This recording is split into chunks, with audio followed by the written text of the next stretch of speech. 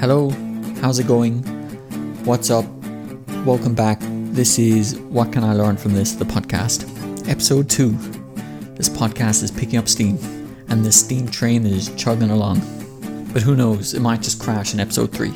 But at least the people are going to be entertained.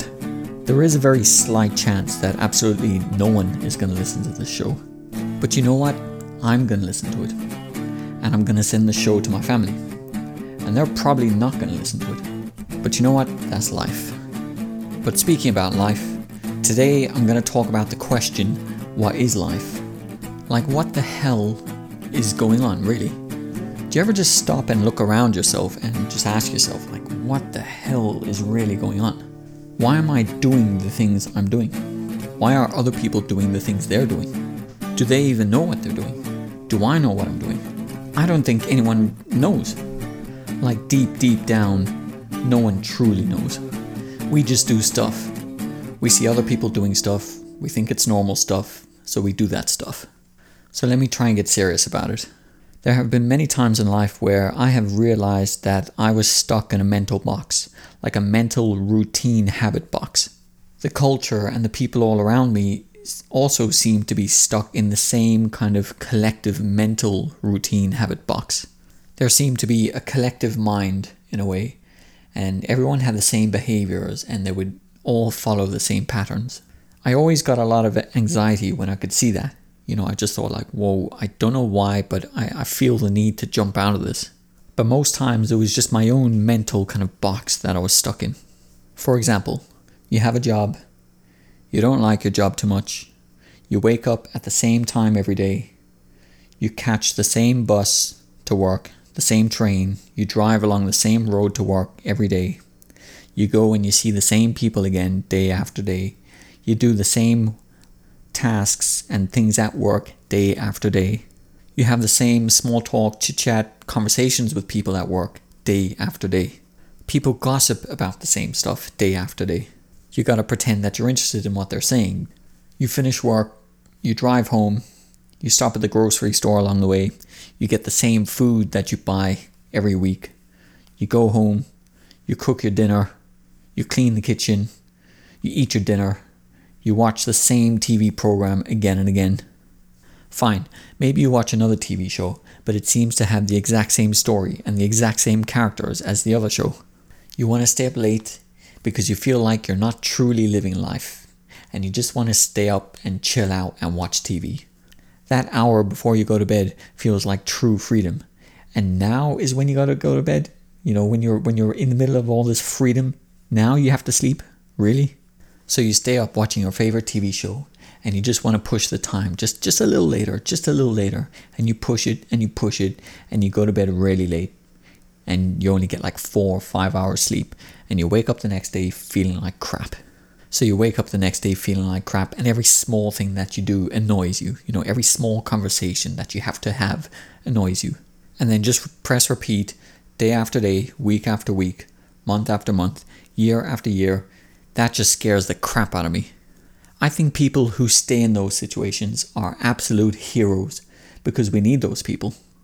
People like that are a blessing because we need the trains to run on time. We need the buses to run on time. There's all these different services around the city that need to operate. And it's those people who keep the whole show running. You know, like the world seems to turn because of these people. And I always find it amazing that people can do that routine work. You know, they can kind of lean into their job, as I was talking about in the last podcast. They just seem to have an incredible amount of self-discipline and commitment to their job, you know, and they can work at their job and their skills for years and years. And we get to experience better products, better services because of these people. But I have been in jobs and situations where it seemed like nobody was enjoying what they were doing. You know, everyone seemed to be stuck in that mental routine box.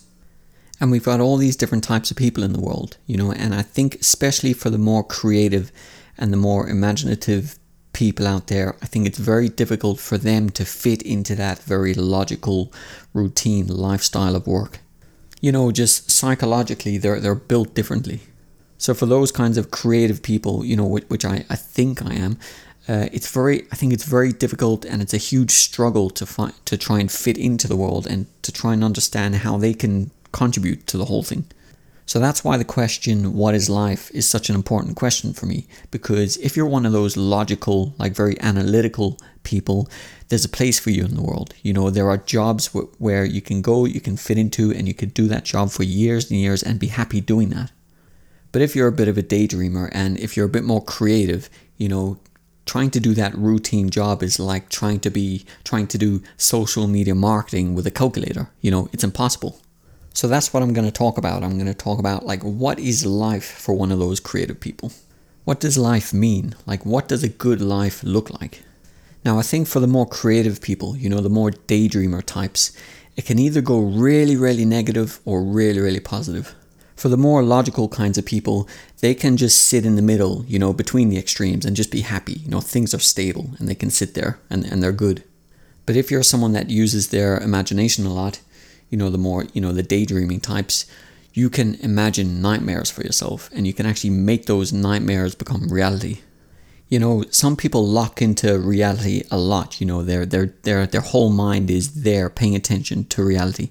But then what I've seen is that other people kind of disengage a little more from reality and they let their mind daydream, and it can either go really negative or really positive. But it seems like they're kind of going off into their imagination and to get some ideas to bring it back and then to kind of inject that into reality in some way.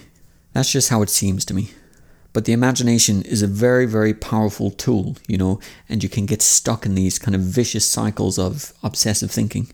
I would say that I definitely experienced this in the past. I would be in very normal, regular situations in life, but for some reason my imagination was just running wild, and it was kind of going in a very dark place, kind of like imagining the absolute worst possible outcome of any situation. And every time I imagined the worst possible outcome, I was just filling my body with negative emotion, just filling my body with stress. And the negative outcome that I was imagining was basically, if you boil it down, it was just me imagining myself failing at life in some way. Being very creative in imagining the different ways that I could fail.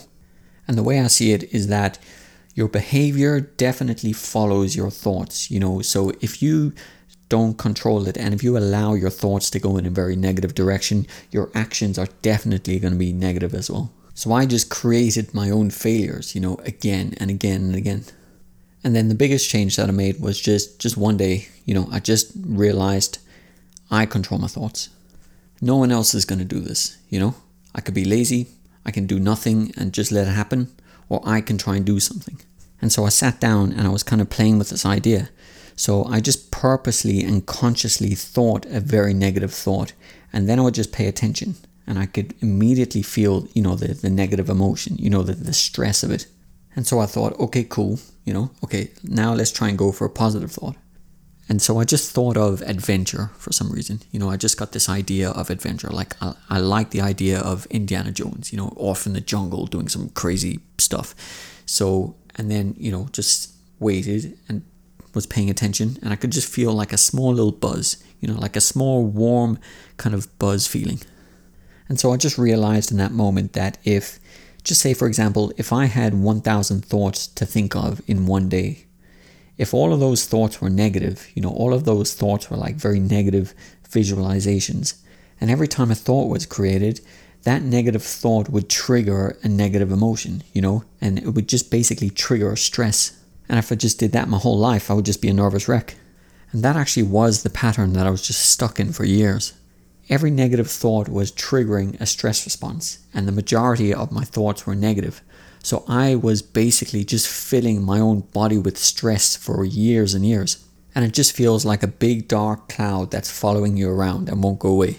And people around you will normally try and help, and they'll say something like, just cheer up. But the problem is you just cannot do it because you don't understand the mechanics of it. But once you understand the basic mechanics of it, it's easy.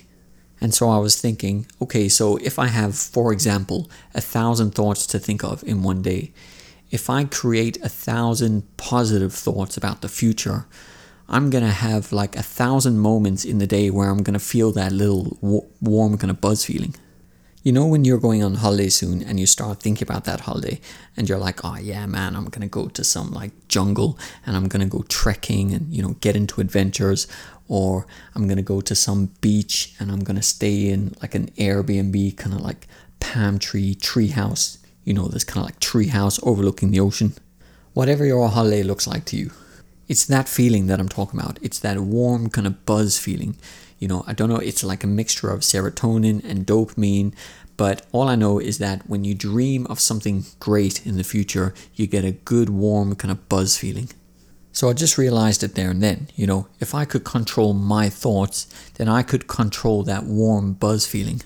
And so immediately from that day on, I started dreaming of like the best possible future that I could think of. So I started thinking about my job, you know, like what would the perfect job look like? Does a future of earning a great salary but hating my job look like a good future? No. So I want to kind of create a future where I get a great salary and I really enjoy what I'm doing. But what exactly does that look like? You know, it's very difficult to try and imagine that stuff. But I just started working on it, you know, just playing around with different ideas just to find the best possible picture. And I started thinking about like where I wanted to live, you know, like just thinking about the best possible locations to live in around the world. And I tried to think of the kind of person I wanted to be. You know, I just tried to picture the best possible version of myself in the future. So it was basically just about dreaming of every different aspect of life. And what would the best possible picture look like for all of those different areas of life? And honestly, that dark cloud of stress that I had before just disappeared. So if you get really good at this, you can actually create this kind of warm buzz feeling all day long, every day. The problem is that you can't just do that. I mean, you got to take action and you got to kind of go out, do stuff, do the work and try and make that stuff happen too. And I'm going to talk about taking action in future episodes. So if I look at that question, what is life? Life to me is dreaming about the best possible future and then trying to make it happen. And then just continuously doing that day after day. Like readjusting and trying different ways, but just keep going with that basic method. And so if I was in a very routine job, you know, and if I was one of those like very creative people and found it difficult to be in that routine job, I would just use that method. Because you can either go two ways, you know, you can go really, really negative or really positive. Anyway, that's it for this episode. I hope some of that rambling made sense for at least one person out there, you know, out there in the internet world. You can support me on Patreon if you want, you know, if you want to, cool. If you don't want to, no problem. It's all good. But I really just want to make more of these podcast episodes in the future. Anyway, just take it easy out there in the big wide world. Peace. Who says peace at the end of something? Credit for the song Chasing It goes to Jason Shaw, and you can find his music at freemusicarchive.org, and I'm going to leave a link below in the description.